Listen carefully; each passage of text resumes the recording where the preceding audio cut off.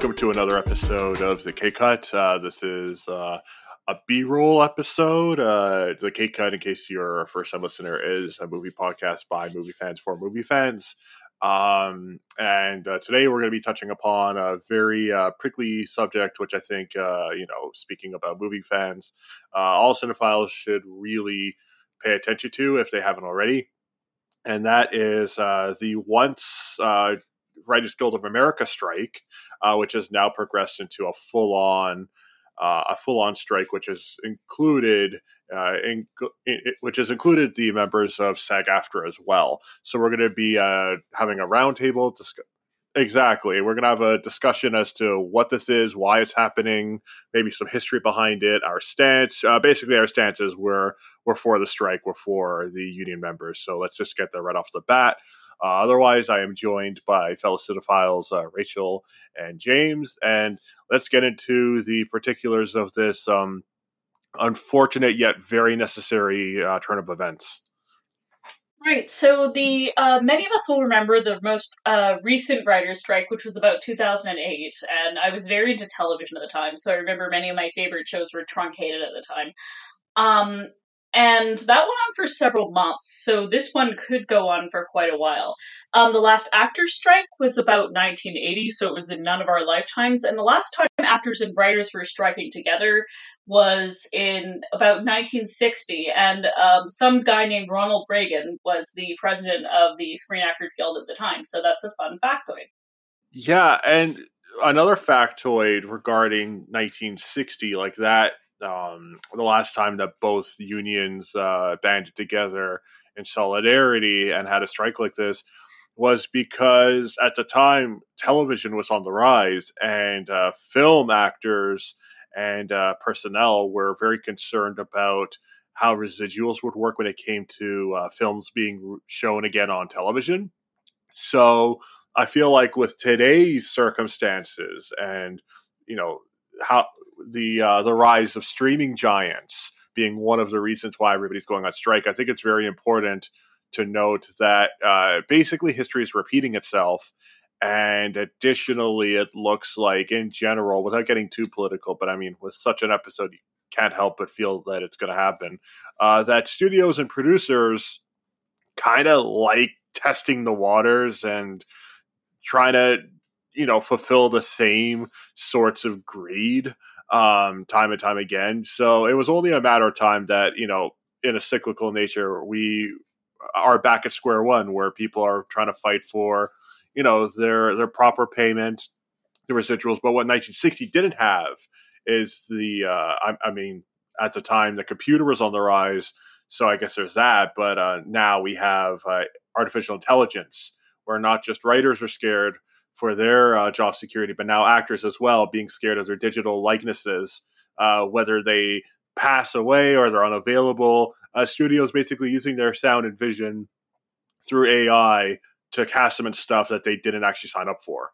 Well, we've seen this done before, too. Like, Laurence Olivier played the villain in a 2004 film, Sky Captain, The World of Tomorrow. But with AI, it just makes it much more relevant. And I really think that in this, the AI question is a lot bigger than anything.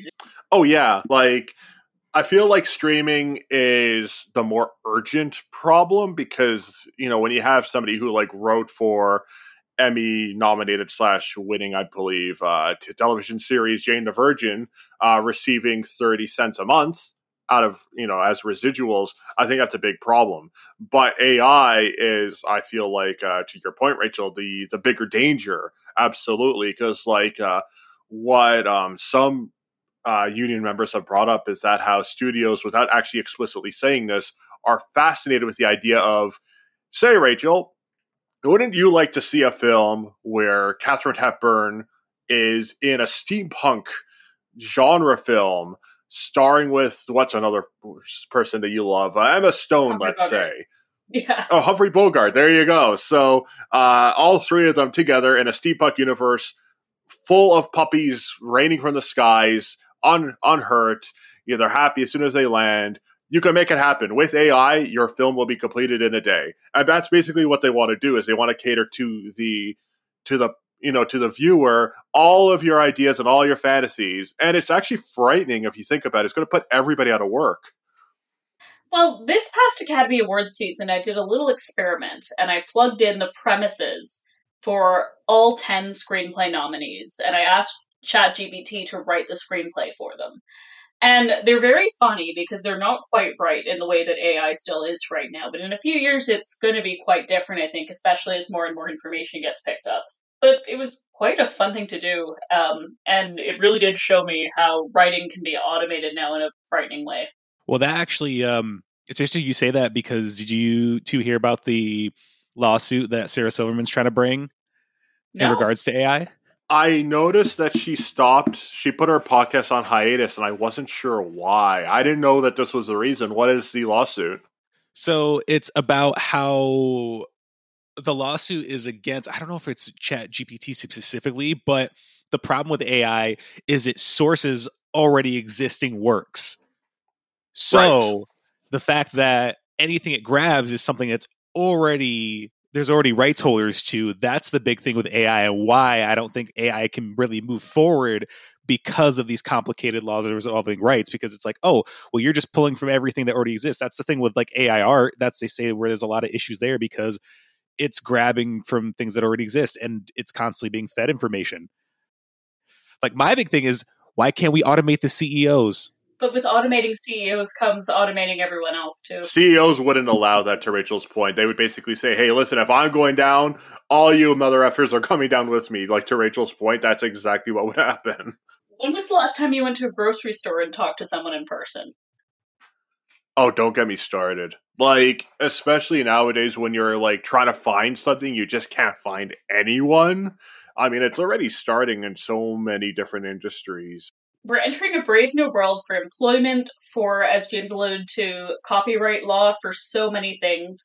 I saw a post from a writer online who said, oh yeah, I want to use ChatGPT to check my novel that I'm writing, and someone said, you'll immediately invalidate your contract with your publisher if you do that. I mean, it's getting really prickly. I actually, I've brought this up on Films Fatale before on the subject matter.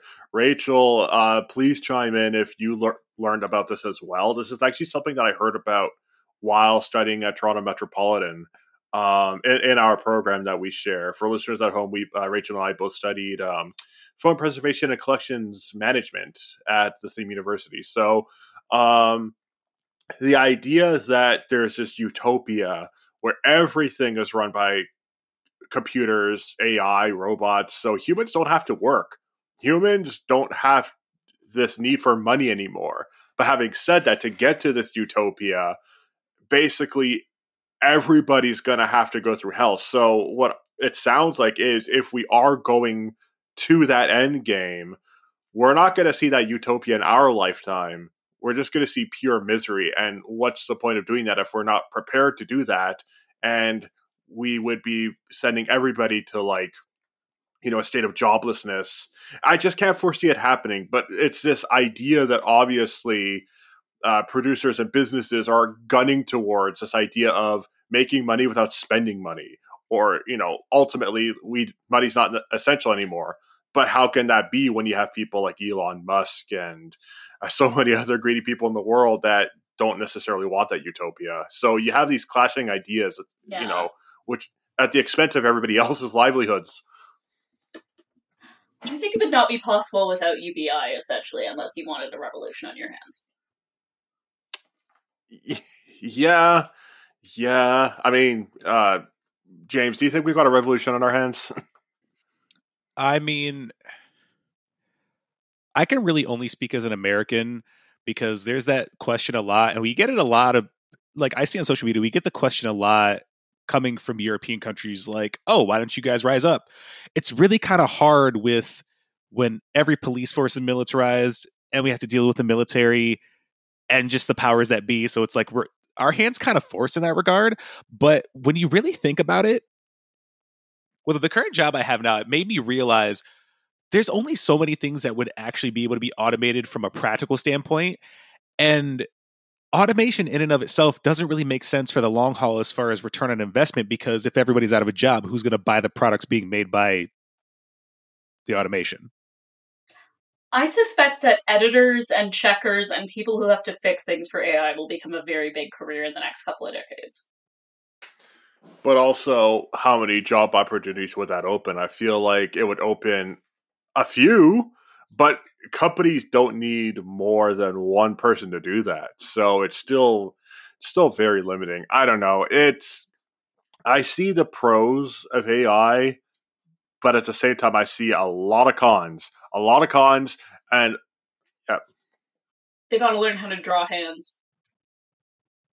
Well, here's the thing, because people say stuff like that, and it's true. They can't draw hands worth a damn. That this is true. But I remember, because AI has been around for a little bit, like, this current state of it. I would say it was only like 2 years ago when they couldn't even make objects, but it was like a vague idea of what an object should look like. And now we're here. They're going to be making hands in at least like a year or two. Like, it develops very quickly. So I wouldn't be surprised if well, let's be honest, most people on Earth can't draw hands. They're the hardest damn things to draw. So who knows? We'll see. It's frightening though. I don't want AI to leave the meme stage, to be honest. Just the funny things, like, because now they have like the text to video AI. Have you guys ever seen any of the videos people made? It's a Will Smith eating noodles. No. Yes. It's terrifying. Like, the AI, when they make videos out of nothing, it's like, it's always so surreal and just disturbing to watch. It's like, it's something out of like a nightmare sometimes. Like, there's this one AI thing. It was a pizza commercial, and then it just escalated into this weird post-apocalyptic thing towards the end, and it was just like, what's going on here? But it also got me thinking, AI in regards to screenwriting is going to be silly, because AI is never going to have a sense of taste and style in dialogue that a human is. Like, you can't convince me it'll be able to just pick up on like the nuances of just like how the human brain works.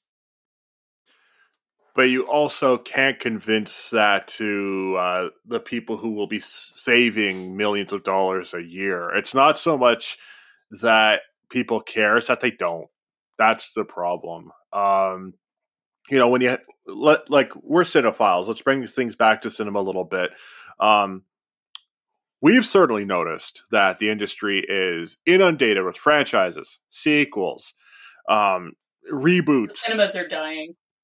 Yeah, unimaginative ideas to begin with. And to your point, Rachel, cinemas are dying. Like, the idea of the cinema that we once knew is dying, or at least it's on its way out unless we turn things around. So you're trying to convince people who already don't give a crap about like originality or freshness that, you're trying to tell them that AI is not going to bring anything fresh.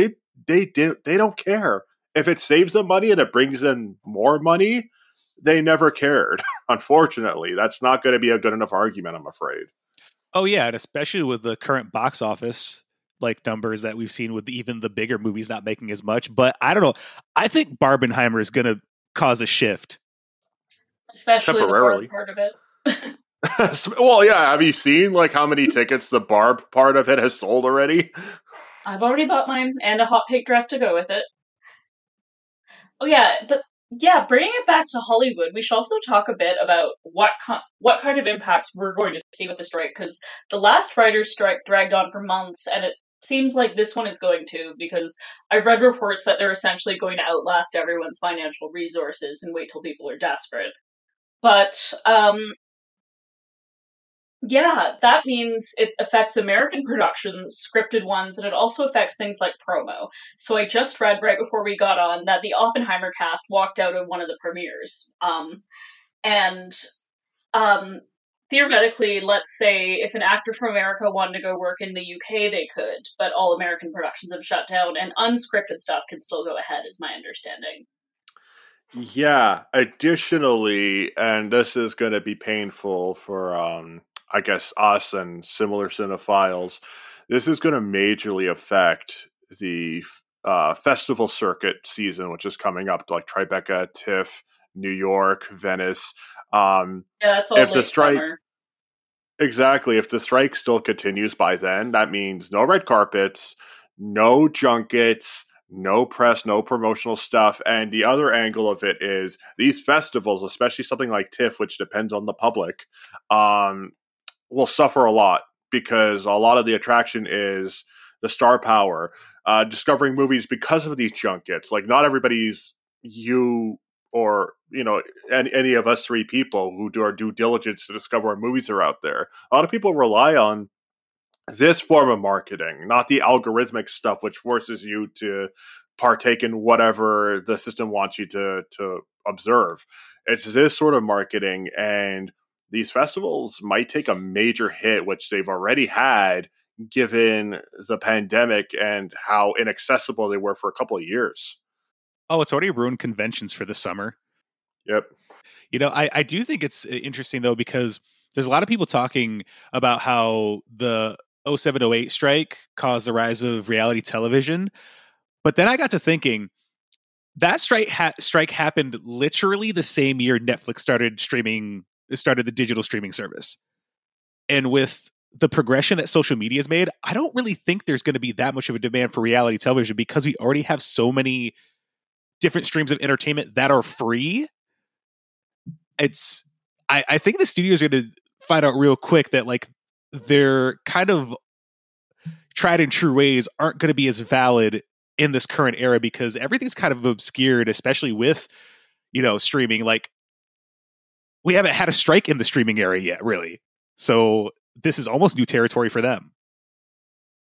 The other thing is reality TV was well established by the late 2000s when that strike happened. Oh, yeah. And I hope I don't step on any toes here. I'm a bit of an adversary when it comes to this sort of stuff, so I apologize. What does reality TV also have that, a lot of original programming doesn't? Cheap production, you don't have to pay a lot, it's effortless, you don't have to come up with many ideas, and I know they're scripted, but they're barely scripted, come on. Yeah, they're cheap to make, and I don't know, we might see a similar rise in reality TV or something similar when it comes to content creation while studios continue to, and I quote, bleed out those who are striking. And that's the angle that they have. They don't care if they lose their houses. And that's the thing, with money so tight for everyone these days, it's going to be a rough go. It's just going to be, and it's heartbreaking. That's a good point to segue a little bit because we have to at least touch upon the opposition, and there was like at least something that was worth considering. Not that other nonsense about, waiting for them to lose all their money before we start negotiating. Something worth considering, at least a teensy bit, is what Disney CEO Bob Iger had to say about this, which was basically, listen, we understand unions bonding together in solidarity, but at the same time, this sort of thing will greatly affect already struggling industries. We don't think this is the best interest of all. Now, I don't necessarily agree with all of that, but at the same time, is the entertainment industry suffering economically, or at least have they taken a hit? Absolutely. But with this hit that they're experiencing now, should they offer to pay more and change the residual structure? Would that be nearly as bad as what's coming to everybody if we go on strike and productions are put on a standstill? Marketing is at an all-time low because you're having to deal with the algorithm of online culture without actual press materials to work with or interviews to work with. What they have coming economically is devastation. It's pure devastation. So I don't know. Like, I get where Bob Iger's coming from, but at the same time, do they want what's coming? Bob Iger also said that he doesn't think that their demands are realistic, even though he makes $25 million annually. And apparently he just extended his contract to 2026, and his annual bonus is going to be 5 times its previous size.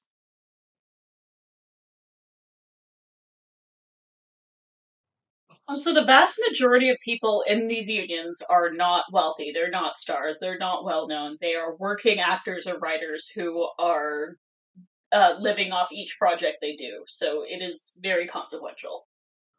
Yeah, so it's not like, you brought up the Oppenheimer red carpet. It's not like Cillian Murphy and Florence Pugh or like Robert Downey Jr., who's like especially established. No, they're fighting for those who don't have a voice that can be heard.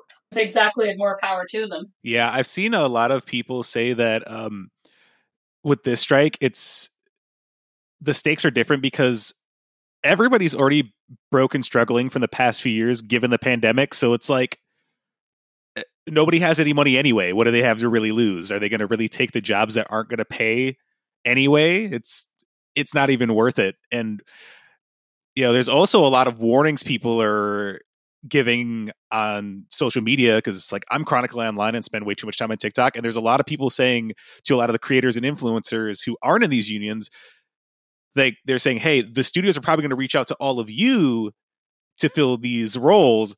Don't do it because that'll definitely hurt your chances of ever joining the industry in any significant capacity in the future. Never, ever, ever cross the picket line, you guys. It is scummy behavior. Yeah.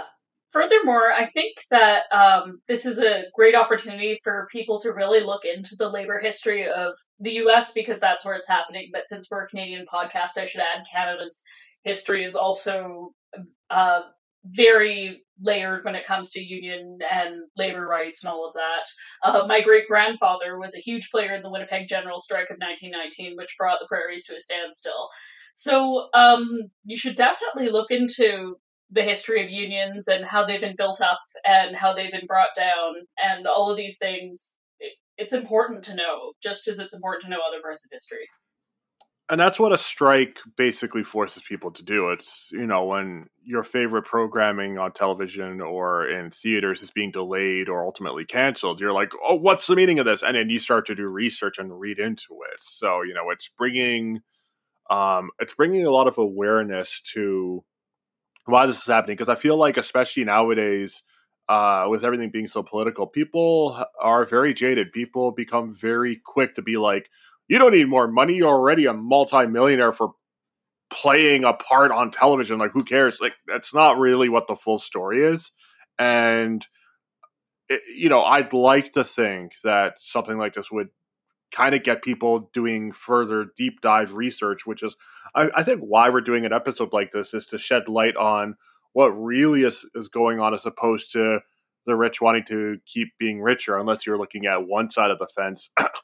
When it comes to the producers and studios, I can't really argue, that that's not accurate. But yeah, I'm hoping that people use this opportunity to really look into like the deeper historical context here, because again, it's cyclical. This isn't the first time that something like this has happened. Right. And it's also important to understand for everyone out there to, it's people like to think it's just like these massively successful people. And it's like, no, there's millions of people who make barely anything. And that's the majority of the industry. It's like, it's not just the leads. It's like the extras, the people who do commercials, the people who are extras on television. And it's also gig work. It's not 9 to 5. Additionally, it's not just the stars or the people who are in front of the camera. Think about this. When you delay a production or your stars don't show up, you're affecting all the crew members. You're affecting all the people who work behind the scenes, the editing, the post-production. I mean, pre-production's already been affected because of the writer's strike. So I know a lot of people who do acting who are going to be affected by this, but I know a lot of people who also do set design, costumes, makeup. They're going to be out of work too. And like, even while this was just a rumor, I've had friends of mine being like, I'm scared for the rest of the year because I don't know what my job security is going to look like. And, it's not to say that this is at the fault of those who are striking. It's at the fault of the producers who don't really care about the impact that they're having because they're being stubborn and waiting for the writers to go hungry. By waiting for the writers to go hungry, you're making everybody else in the industry, except for your selfish selves, hungry. I'll also add that the Directors Guild of America has recently agreed to a deal. I don't know enough about the deal to say whether or not that was a good decision, but they will not be joining in the strike in the near future. So that's just something to throw out there.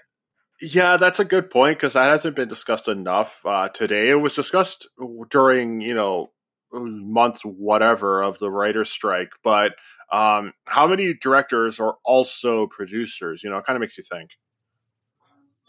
Or writers. Oh, yeah, it's true. So, who knows?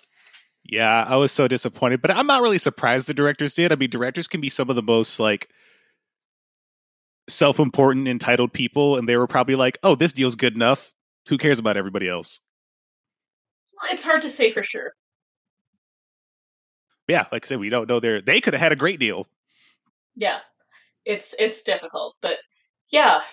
It's an unfortunate set of circumstances, but unfortunately, this was going to happen, and I think we're going to be seeing stuff like this a lot. Um, whether it's like a political revolution or, other industries going up in arms. But like, again, this sort of thing is cyclical. This isn't the first time that the entertainment industry has gone on strike or any industry has gone on strike. I mean, shoot, we live in Ontario, two of us do anyways, where York University goes on strike every 4 freaking years. During my program, it went on strike twice. So like, or the teachers rather within the university. But like, listen, like, um, it goes to show that like this isn't going to be the last time that we have such a strike like this within the entertainment industry. So maybe to shift a little bit of focus, there's obvious answers to this, but is there anything we're missing when I ask the question, what should we be doing from here on out? If we're producers and we're studios, what should we be doing to prevent this sort of backlash? There's obvious answers, but is there anything else that we're also missing? So obvious ones include pay better, be more considerate when it comes to earnings, and get rid of AI as a compulsion when it comes to the creative side of things. Unless you're helping those who are actually employed, AI should not be replacing jobs. I think that's a very good summary, and I think that if there were protections along that line, it would be enough to end the strike. So, what happened between, let's ignore the 2008 strike, go all the way back to like the 1960? What happened between then and now that brought us back like full circle? Like, is it just that producers and studios just never really cared or listened? The entertainment industry got a lot more fragmented. Um, the economic situation got a lot more brittle. I think I don't know. When you look at the different decades, I remember who was it? I think it was Martin Scorsese. He said that there was a lot of headway made in the 70s from a business and a creative standpoint because there, despite there being conflict, he said there was productive conflict. I don't think we're seeing that now because it's like with the constant growth of like the corporate machine, there's such a disconnect from the humanity of art. And I think that's the biggest problem because now they're just looking at it as like, oh, they just like their quarterly profits need to exceed the last quarter, and it's not sustainable. And they don't recognize that because it's like, okay, you're constantly cutting wages, you're trying to cut people out, but what's the end game here? It's not going to be something that will flourish into something better. It's true, and we're seeing that across a lot of industries right now. So I think um, the economic structure of the capitalist world is going to see a lot of reckoning coming soon. And I don't necessarily mean that in a bad way. I think things like strikes are healthy, essentially, for the growth of society. And maybe it's high time that we had one. Yeah, well, we're definitely in the thick of it. Now, in terms of how long it'll go for, the one in 1960 was roughly over a month. I dread that this one's going to be a lot longer, but I guess we'll see. Are there any points that weren't brought up yet about the strike that anybody feels like is crucial to bring up? How it's going to affect the properties that are currently in production, especially television. Strikes do numbers on television, especially if it's like it's in the middle of production. I remember the last writer strike is what ruined Heroes. Oh yeah, and you'll go through old TV shows and you'll find a season that's suddenly really short, and you'll be like, "Oh, it was that year." Unless it's Entourage, which had 2 parts to its third season, and was like the had so many episodes compared to all the other ones. It's really wild. Well, it means we're no longer going to be treated to Margot Robbie's impressive range of Barbie-related outfits for the 10 million premieres they were doing. So, R.I.P. Barbie tour. But think about it. The main release is the 21st. It's almost as if they prepared for this, Oppenheimer and Barbie, because they've been doing or like Barbie's been doing press junkets, like, God, it's been For a weeks couple of already. weeks. Yeah, it's super early. So it's almost as if they anticipated this and they were like, listen, this is a good event that'll bring people back to the cinema, this whole Barbenheimer thing. So let's not lose this opportunity. Let's get out there and promote the crap out of ourselves. And then come July 13th in the morning, it's like, okay, well, that's that abandoned ship. We've done all that we can do. So Oppenheimer didn't quite get the press tour that Barbie did, but at least it was something. Hey, the memes are enough, though. There's so many people who are going to see this double feature. And it's so funny because it's like, it's the least likely thing you thought would happen, but it's like Barbie and Oppenheimer. What? Now we just need the crossover we were all promised and go from there. Yeah, it's hilarious too because a lot of people were saying, of course, Greta Gerwig and Margot Robbie are going to be watching Oppenheimer because, like, they're cinephiles. It makes sense. But would somebody as like frigid as Christopher Nolan, or like as private as Cillian Murphy, would they actually give a darn? Oh, he's excited for it. But that's what I'm saying. Like, they have expressed excitement, but I have to ask this. Is that because they knew that the SAG-AFTRA thing was going to happen with the strike? I feel like if there was no strike and there was no need to do this, would they have ever said this? I don't know.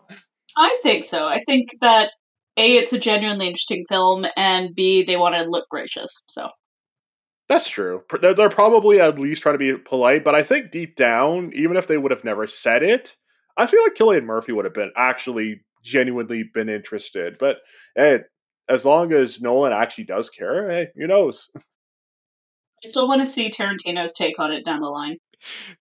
You know what? I want to know that too. I don't know. I think it's just a good moment to have where we can like love cinema again, just without all the craziness of everything else. Because it's like, I don't think I've ever seen really anything so hyped up like these two movies in the way it has been. Like, there was a lot of hype for, Across the Spider-Verse and stuff like that, and a couple other things. But this one just has like, I don't know. It kind of reminds me of like films of years ago, like the kind of hype that would build up. Yeah, like 15 years ago when you'd go to the movies on a hot summer night and wait in line for the latest big release. I really miss that, and I'm so glad we're going to get a chance to experience it again. Yeah, it's just unfortunate that the climate's going to be at least a little bit hairy given everything that's going on. But at the same time, like, I feel like maybe the dichotomy of the two things, the strike halting everything that's in production and this big release event, maybe it'll be like, you know what, damn, I love motion pictures, and we need more of this, not that. We need more of this, like this magical feeling that hopefully we're going to be getting on the weekend of the 21st. Not this understanding that hardworking people are being screwed by the industry, I just want a happy event for all of us again. That's all. Yeah, and you know what? Speaking of people being unhappy, it reminds me a lot of what's been going on with animators, whether they're like traditional animation or they're CGI visual artists who are being overworked to death like mules. I'd like to think that the strike would maybe change the course of people like that as well, because the strike right now is, SAG-AFTRA, it's the Writers Guild, but I'd like to think that, given the fact that a lot of the actors' problems are very similar to those of the Writing Guild, that the industry in general changes for the better with how everybody is treated as a collective unit. Yeah, like animators and VFX artists have been put through the ringer, especially in the age of Marvel movies. Yeah, well, whatever happens, I'll be following it very closely. Yeah, I can't imagine that we wouldn't be recording an episode should there be like another major shift or a resolution would be nice in the foreseeable future. I'm sure we'll be commenting about that as well, whether it's like a short bite-sized episode or a 3-hour behemoth episode. But otherwise, this is only the start of this thing. I guess let's see where this goes, hopefully towards some optimistic pastures. And do we have anything else to say about this gargantuan strike that we have only seen the start of? No, except for good luck. I don't know. Good luck indeed. Yeah. Before we do go, I should mention that we are still doing regular K-Cut episodes, and we are still doing our cinematic smorgasbord. So if you want to check any of those out, this month we're doing Under the Skin, Elephant, Shrek Retold, and If It's Tuesday, This Must Be Belgium. So if you're looking for some past films that aren't going to be affected by the strike, you could always check out one of those. For sure. And if our listeners are interested in anything else that we do, where can they find us? Facebook, Twitter, and Instagram, although I'm not sure how much longer we're going to stick around on Twitter. Yeah, we should probably make a Threads. Films Fatale is a Threads. I think, sorry, this didn't need to be turned into a meeting, but yes, let's, one of us shall make a Threads. We'll figure it out. But otherwise, we are all standing strong with the union members of SAG-AFTRA and the Writers Guild of America. We're heartbroken, but at the same time, this is very necessary. And like we've all said, best of luck. And let's remember why we're not in this. Let me restate that. Let's remember why this industry exists in the first place, because everybody loves motion pictures. Nobody likes being destroyed by greed. So let's get back to the heart of the motion pictures and work as a team so we can, get back to making things that we love, not screwing other people over in terms of profitability. So that was the K-Cut, and thank you for checking out our latest B-roll episode.